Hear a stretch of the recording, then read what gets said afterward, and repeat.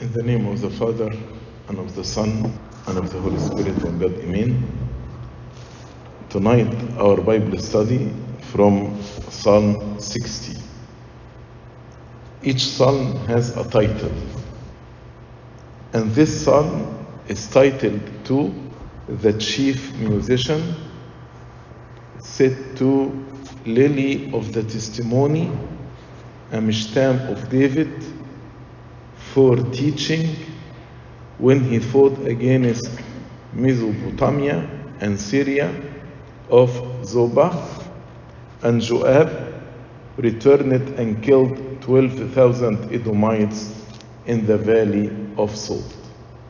Actually, I will explain this title word by word, but just I want to read it all to you, but I will explain the title word by word.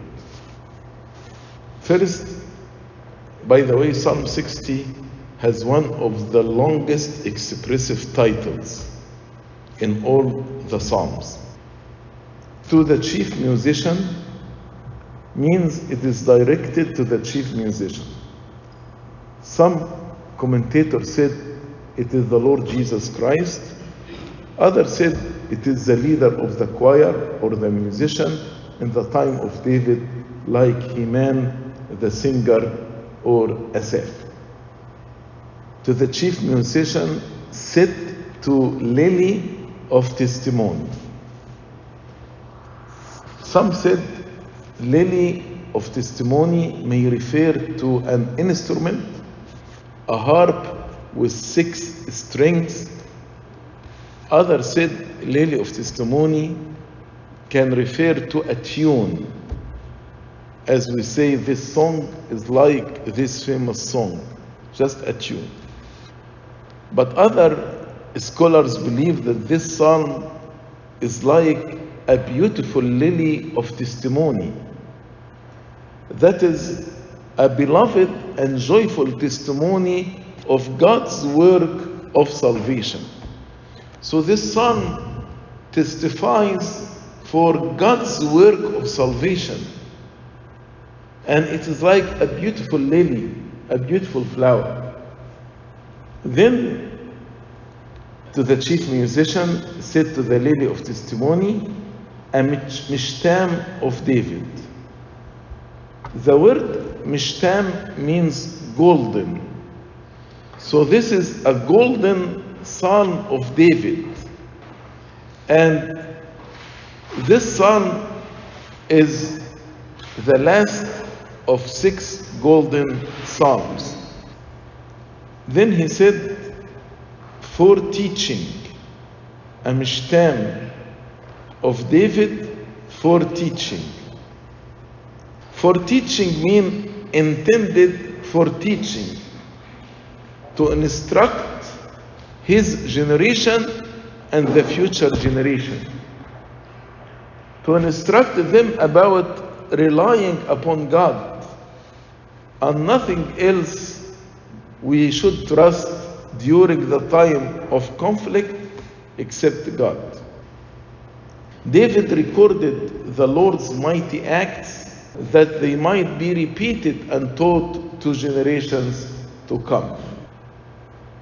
Then the incident of this psalm, he said, when he fought against Mesopotamia and Syria of Zobah, and Joab returned. Joab is the head of the army of David. Returned and killed 12,000 Edomites in the valley of Salt. So this psalm refers to the occasion in David's life and the events narrated in 2 Samuel chapter 8 and chapter 10. 2 Samuel chapter 8 and chapter 10. It says David fought against Mesopotamia and Syria of Zobah. This would seem to be the war described in 1 Chronicles chapter 19, where Syrian and Mesopotamian forces assisted the Ammonites against Israel, which in the end became a long Israelite siege against the Ammonite capital of Rabbah.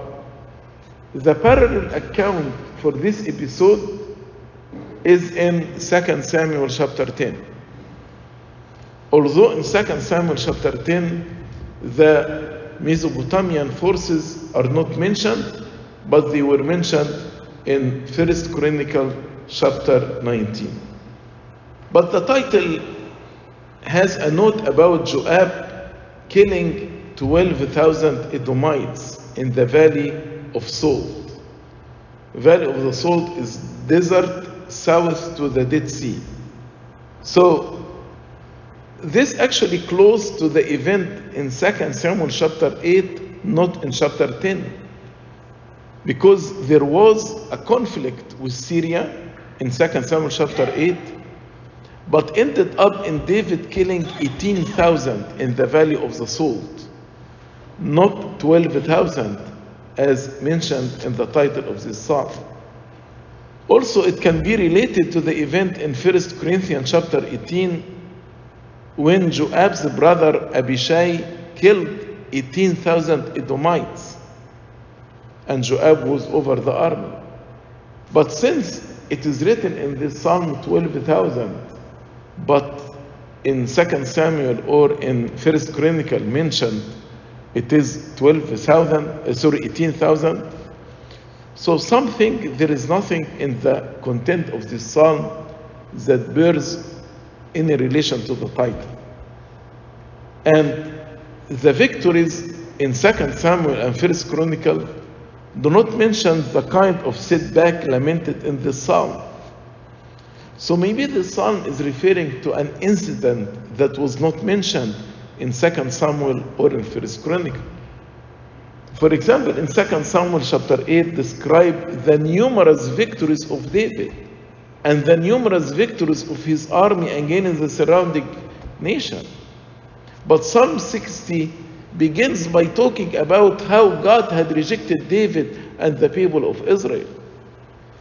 So perhaps the psalm was written at the moment when David received the news of the defeat inflicted by Edom, and Joab was sent to prevent and resist the invaders. And as I said, the Valley of the Salt seems to be the border area between Edom and Israel. So most likely this psalm was written during good times and bad times. Others consider the psalm as descriptive of the distracted state of the land after the fatal battle of Gilboa, till David was anointed king of the whole nation of Israel at Hebron. But one of the best explanation is the explanation of St. Augustine. St. Augustine said this psalm includes a prophecy concerning our Lord Jesus Christ. He says, as the prophetic spirit in the psalm's title is wont to depart somewhat from the expression of things done and to say something which in history is not found.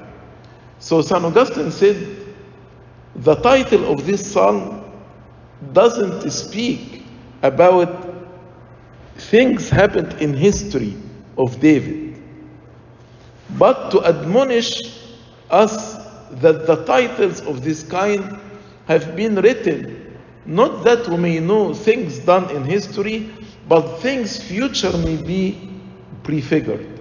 So he said this psalm is about future, prophecy about the Lord Jesus Christ.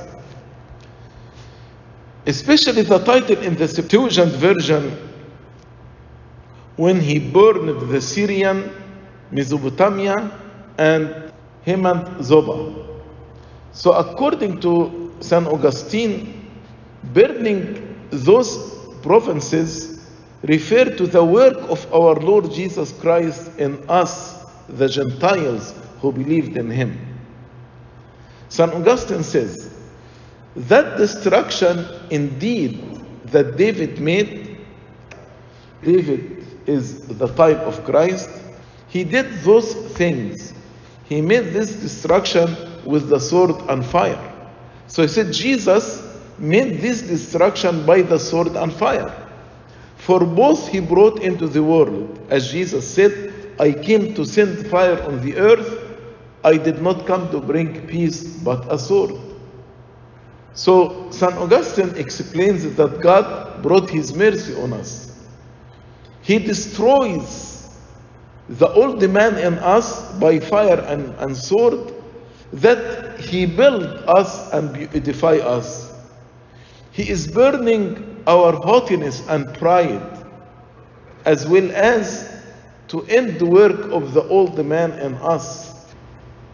He destroys the old man in order that there may be a building unto a new man, building abides for everlasting.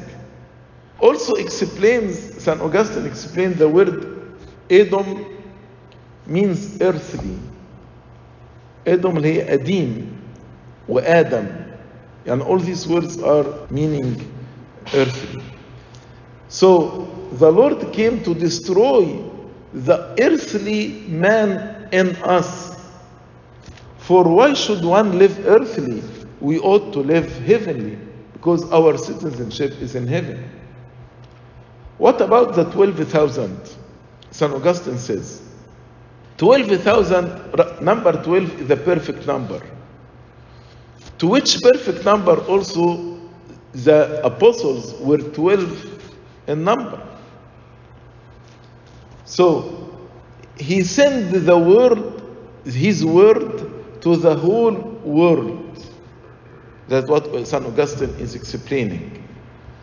The four parts of the world thereof are well known to all of us: east, west, north, and south. To all these four parts we send the word of God, so that in them the Trinity may be called. So we have the Trinity in 4 areas, then it is 12. So St. Augustine says, with reason therefore 12,000 earthly things were smitten. He killed 12,000 of Edomites. So Edom means earthly. So he killed in us the earthly man in the whole world.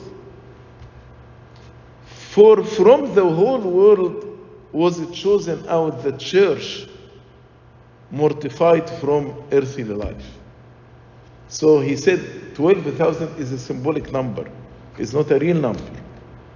How God destroyed the earthly man in order to bring the Holy Trinity in the 4 areas of the world. And number 1,000 actually means heavenly. So he built in us the heavenly nature. We have heavenly citizenship. This psalm is 12 verses, and we can outline it into 4 parts. From verse 1 to 3, a plea for mercy from God who has afflicted his people. 4 and 5, hope in his deliverance. 6 to 8, God's word of triumph over the nations. 9 to 12, renewed trust in God who helps. So we'll start from verse 1. O God, you have cast us off. You have broken us down. You have been displeased. Oh, restore again.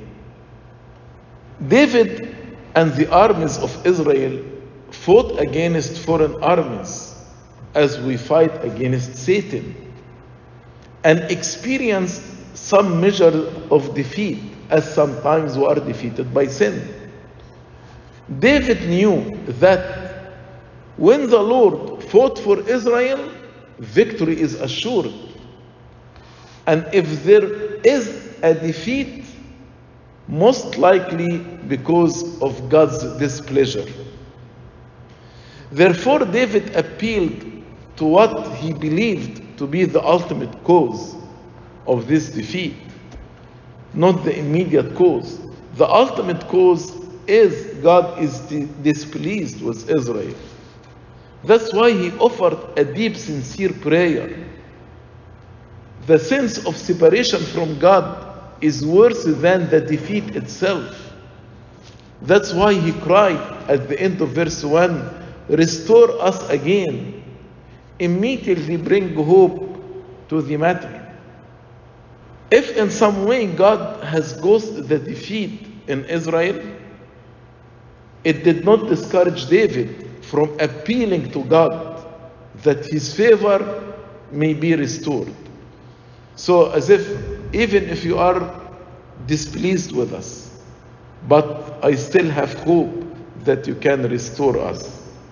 Some applied the first two verses to the distress of the people of Israel by their neighbors in the time of the judges, to their being beaten by the Philistine, and after the time of judges, in the time of Eli the priest and Samuel, and to the victory they obtained over them when Saul and his sons were killed, and to the civil wars between the house of Saul and King David. However, others believe, as St. Augustine said, it belongs to the future time, which by the Holy Spirit David prophesied. So in a prophetic way, verse 1 refers to the abandonment of the Jews as a nation and as a church, when they had rejected the Messiah and killed the Lord Jesus Christ and persecuted his apostles and despised the gospel. So David is praying on behalf of Israel, "O God, you have cast us off, you have broken us down, you have been displeased, oh restore us again." And we know, as we read in the letter to Romans, that there is, at the end, some of Israel will accept the faith in Christ. Verse 2, "You have made the earth tremble, you have broken it, heal its breaches, for it is shaken." So the adversity and the failure is compared to an earthquake, which is often used as a symbol of the divine judgment. David felt as if the whole earth shook at the defeat of God's people. Yet, God, who could shake the earth, also could heal its breaches. That's why he told him, "You made the earth tremble, heal its breaches, for it is shaken." The divine judgment is depicted in verse 2 as an earthquake, but in verse 3 as imagery of drunkenness, which also commonly used in scripture describing divine judgment. As we read in verse 3, "You have shown your people hard things. You have made us drink the wine of confusion." You have made us drink the wine of confusion. Also in Ezekiel chapter 23, from verses 32 to 34, is speaking about divine judgment as drunkenness, wine of confusion. We read in Ezekiel 23, "Thus says the Lord God, you shall drink of your sister's cup, the deep and wide one. You shall be laughed to scorn and held in derision. It contains much. You will be filled with drunkenness and sorrow, the cup of horror and desolation, the cup of your sister Samaria." He's speaking to Judah. "You shall drink and drain it. You shall break its shards and tear at your own breasts, for I have spoken, says the Lord God."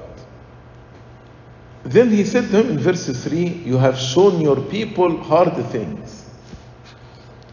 The defeat of Israel was hard to understand, and there were many other aspects of their situation that caused David confusion. So he said, "You made us drink the wine of confusion." But there was a kind of comfort in understanding that God was the author of all of this. Because what God does in judgment and discipline, He can restore it in love and mercy.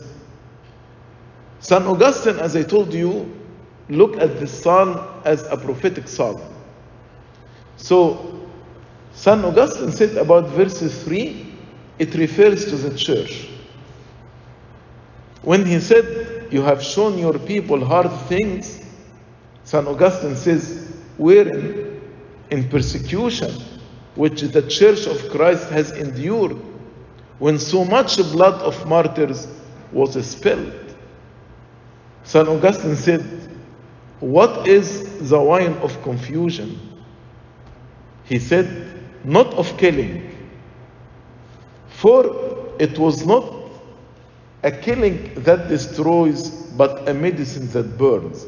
So he's saying all this persecution was not killing that destroys. So don't be confused. This killing is not to destroy the church, but it's like a medicine. Verse 4, you have given a banner to those who fear you, that it may be displayed because of the truth. David felt that God had rejected Israel, yet he would not stop flying the banner of alliance and trust in God. So David is still flying this banner of alliance and trust in God, although he felt that God rejected them.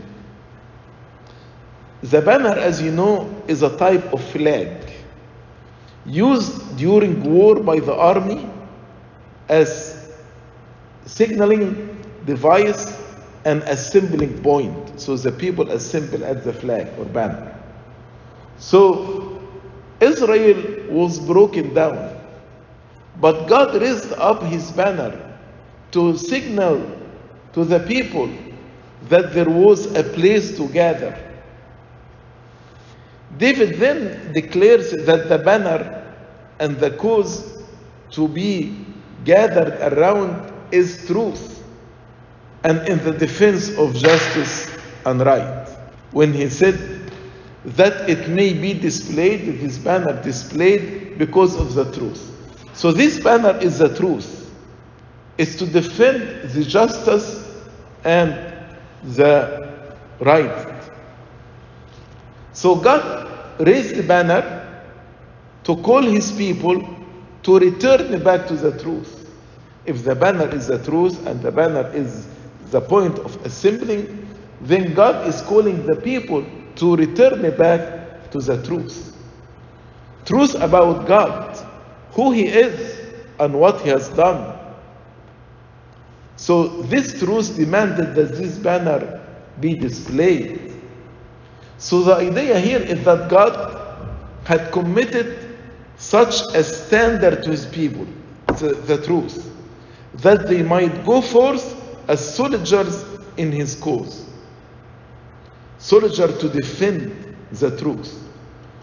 We are enlisted in the service of God, and we are fighting the battles of God. So the banner is not only just displayed for vain parade, and it was not to be waved for the mere purpose of securing victory. No, it is deeper than this.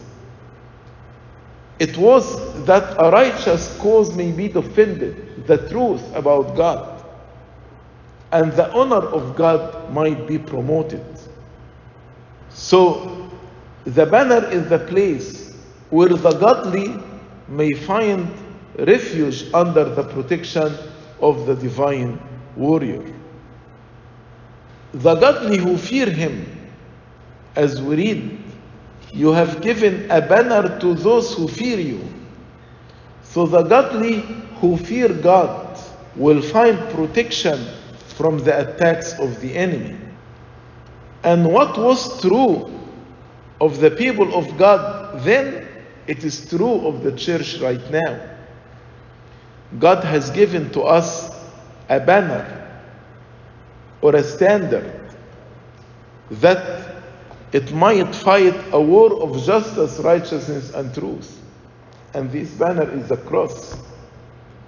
And the banner ought to be employed in resisting and overcoming God's enemy. Verse 5, that your beloved may be delivered. Save with your right hand and hear me. So after recognizing the need for the people to gather under the banner of truth, David calls out to God for deliverance and salvation. So in the midst of this turmoil, David is calling out to God for divine intervention. David needs God to act so that those whom he loved may be rescued, that your beloved may be delivered. Save with your right hand and hear me. And the prophet David seeks from God to hear his prayer for salvation, not only for him, but for all those who love God. And he said, by your right hand. Save with your right hand. The right hand of God is his Son, Jesus Christ. And through his Son, he made salvation for all mankind. Verse 6, God has spoken in his holiness. I will rejoice. I will divide Shechem and measure out the valley of Sukkot. So, in verse 5, appeal was made in God's promises. Then in verse 6, God did not simply speak, but he swore by his holiness. God has spoken in his holiness. In his holiness means is swore by his holiness. Spoken here is the same like promised or sworn. As we read in Psalm 89, once I have sworn by my holiness. And in Amos chapter 4 verse 2, the Lord God has sworn by his holiness. And God's holiness includes his whole essential nature in its moral aspect. And that nature makes it impossible for God to break his promise. So instead, God speak in his holiness means it's true. This promise cannot be broken. God had promised Israel victory and David the kingdom. So the holiness of God assured the fulfillment of his promise. That's why David spoke confidently. God has spoken in his holiness. Then he said, I will rejoice. Who's speaking here? God or David? Some say God, some say David. So, if God is the one who is speaking, this means God will rejoice in his lordship over Israel.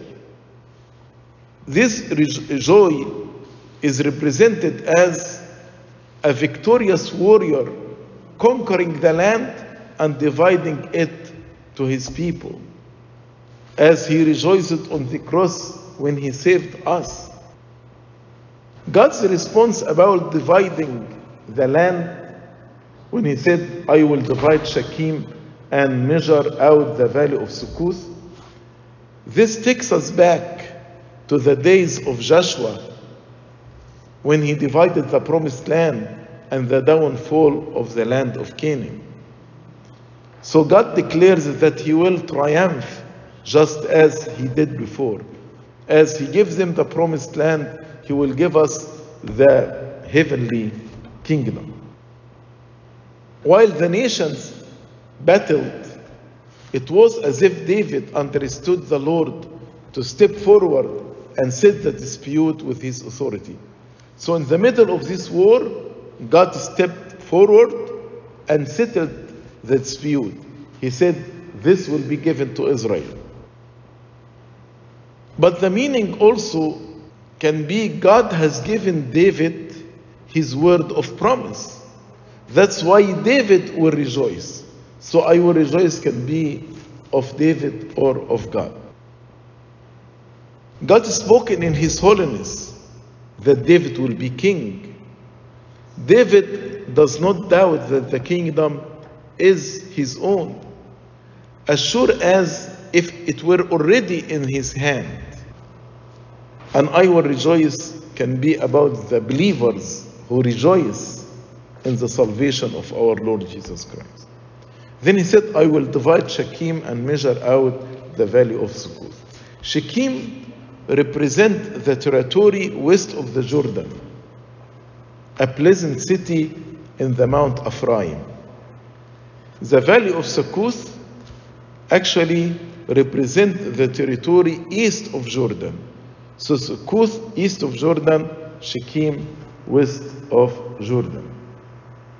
And God has fulfilled his promise to grant them the promised land, the entire land of Canaan, west and east of Jordan. So, as I said, Valley of Succoth represents the east and Shechem the west. These two places, named because of their connection with the history of Jacob. Jacob, the father of the 12 tribes. Jacob settled first at Succoth, then at Shechem, when returned to Canaan, as we read in Genesis chapter 33, verse 17 and 18. God will fulfill his promise to Jacob. God promised Jacob that his people will inherit this land. So he distributed to his people, to the offspring of Jacob, the land in which their great ancestor settled. Others said, God has spoken in his holiness. His holiness referred to his Son, his Holy One, by whom God the Father has spoken in the last times unto his people, as we read in Hebrews chapter 1, verse 2. In the former times, God spoken through the prophets, but in the latter times, he spoke through his Son. Verse 7, Gilead is mine, and Manasseh is mine. Ephraim also is the helmet for my head. Judah is my lawgiver. Gilead, all the land beyond the Jordan, which was possessed by Reuben, Gad, and half of the tribe of Manasseh. The other half of the tribe of Manasseh inherited within the Jordan. He mentioned Gilead and Manasseh. This is the land of Bashan, in which half the tribe of Manasseh settled, and stand for the territory east of the Jordan, and the tribes settled there. Ephraim and Judah stand for the tribes west of Jordan. So when he said Gilead and Manasseh, that's east of Jordan, Ephraim and Judah west of Jordan. God claims all Israel as his own. All therefore can claim God's protection. So all the tribes of Israel can say we are under God's protection. And he repeated the word mine and my, reflecting that everything is his. When he said, Gilead is mine, Manasseh is mine, Ephraim my helmet, Judah my lawgiver. Ephraim is compared to a warrior helmet. Why? Because Ephraim was the most powerful, important of the tribes and held the central position in the western region, forming the main strengths of the northern kingdom, Israel, after the separation under Jeroboam. That's why he called Ephraim helmet. Judah, my lawgiver, because the tribe of Judah is the tribe to which God has committed the government of his people. David was from the tribe of Judah. So, who is the great lawgiver? Is Christ. And Christ came from the tribe of Judah. So that's why he said, Judah is my lawgiver. So Gilead and Manasseh on the east of Jordan, Ephraim and Judah on the west are applied to signify the whole dominion. Then in verse 8, Moab is my wash pot. Over Edom I will cast my shoe. Philistia shout in triumph because of me. After God spoke about Israel, now he is speaking about the surrounding nations. In a strong contrast to the honor assigned to Ephraim, Judah, we can see in verse 8 the disgrace of the enemies of God, Moab and Edom. Moab, known by its pride, so it's compared vessel, washpot, which is brought to the victorious warrior to wash his feet when he returns from the battle. Edom, old, proud, and cruel enemy of Israel. So Moab and Edom were noted here for their pride. Now they are given places of humble service.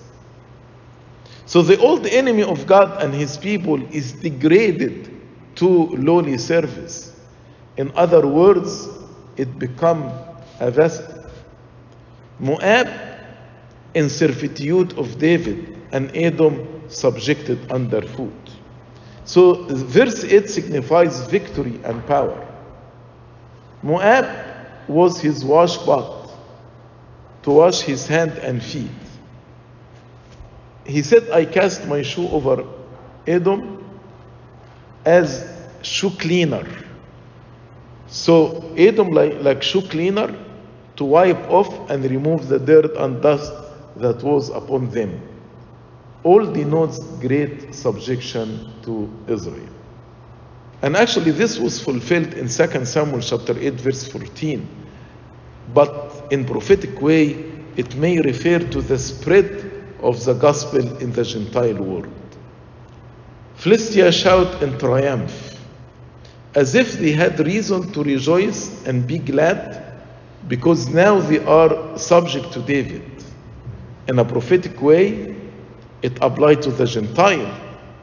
When subdued by the Lord Jesus Christ, and we are delivered from the hands of sin and Satan and the world, now we shout in triumph. So the point here that God is powerful and in control, even if in the face of enemy threats.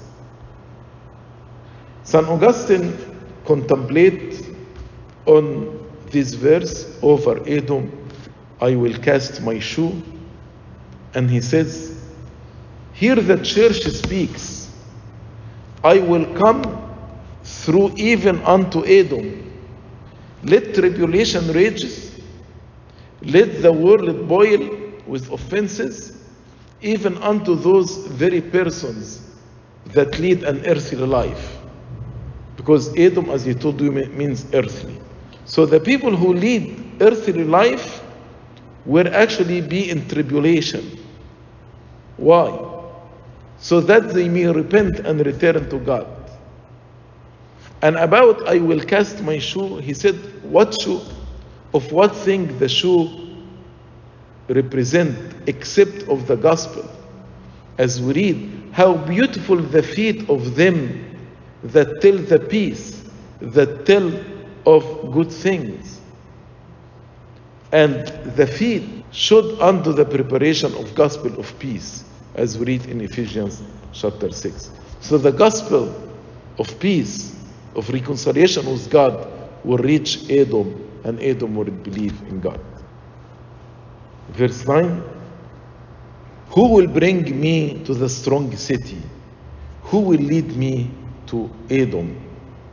Is it not you, O God, who cast us off? And you, O God, who did not go out with our armies?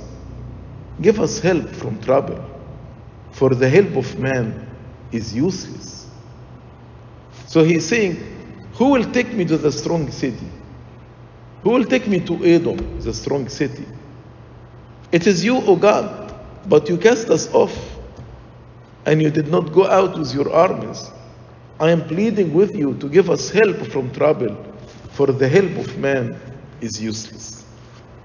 So the remembrance of God's promises has raised the psalmist out of hopelessness and can now confidently call God to his assistance. He is saying, Edom should be conquered. You promised us, but how Edom will be conquered? Edom is a strong city. Its capital, Petra, famous for its inaccessibility.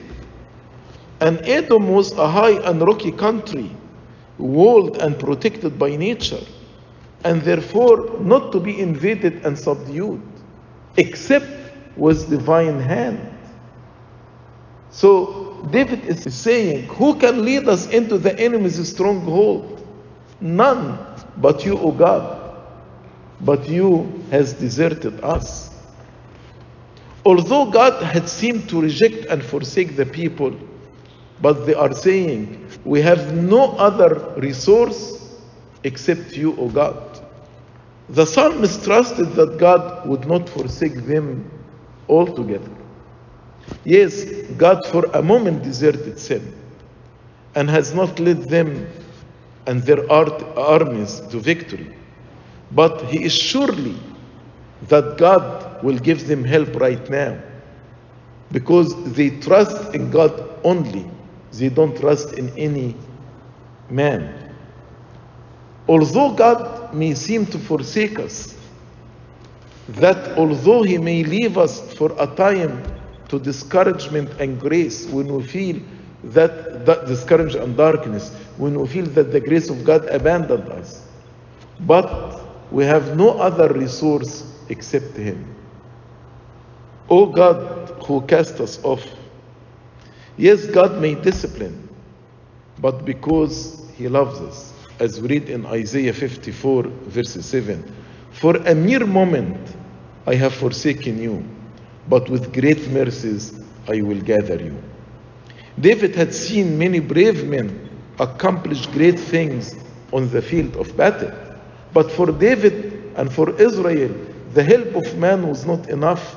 Indeed, it was useless. As he said in verse 11, for the help of man is useless. God's help would lead them to victory. They cannot find the victory in themselves.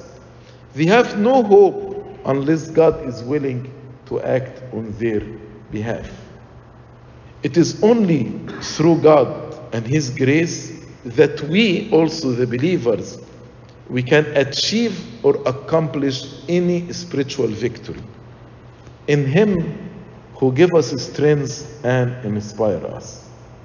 Last verse, verse 12. Through God we will do valiantly, for it is he who shall tread down our enemies. We will gain strength and will go forth with the spirit and with courage to the war only through God. This expresses the confident assurance that under God we would achieve victory. David says their fighting through God would be brave and valiant, and in it they would see God tread down their enemies. So when God goes with them, they will be courageous, they will be valiant, and will see God treading down their enemies. God will tread or trample them down. Also, he will enable his people to do this, and our enemies here, Satan. It's beautiful that this psalm began in defeat, God, you cast us off, but end in victory. This psalm began in hopelessness and sadness, but as most of the psalms do, it ends with confident hope, with assurance of the grace of God, and with the firm belief that the appeal sought in this psalm, that God may deliver them and save them, it's obtained. And the history shows that the prayer was answered and the armies of David were successful. The Edom was subdued, and that thus the territory of the Hebrew people in the time of David, exactly the boundaries promised to Abraham and mentioned in this psalm. In the same way, as we face our spiritual enemies today, the spiritual forces that seek to destroy us, let us remember, as David said in the concluding verse, that only God can help us in our spiritual warfare. Only God can help us to win the battle and grant us the ultimate victory. This concludes Psalm 60. Glory be to God forever and ever. Amen.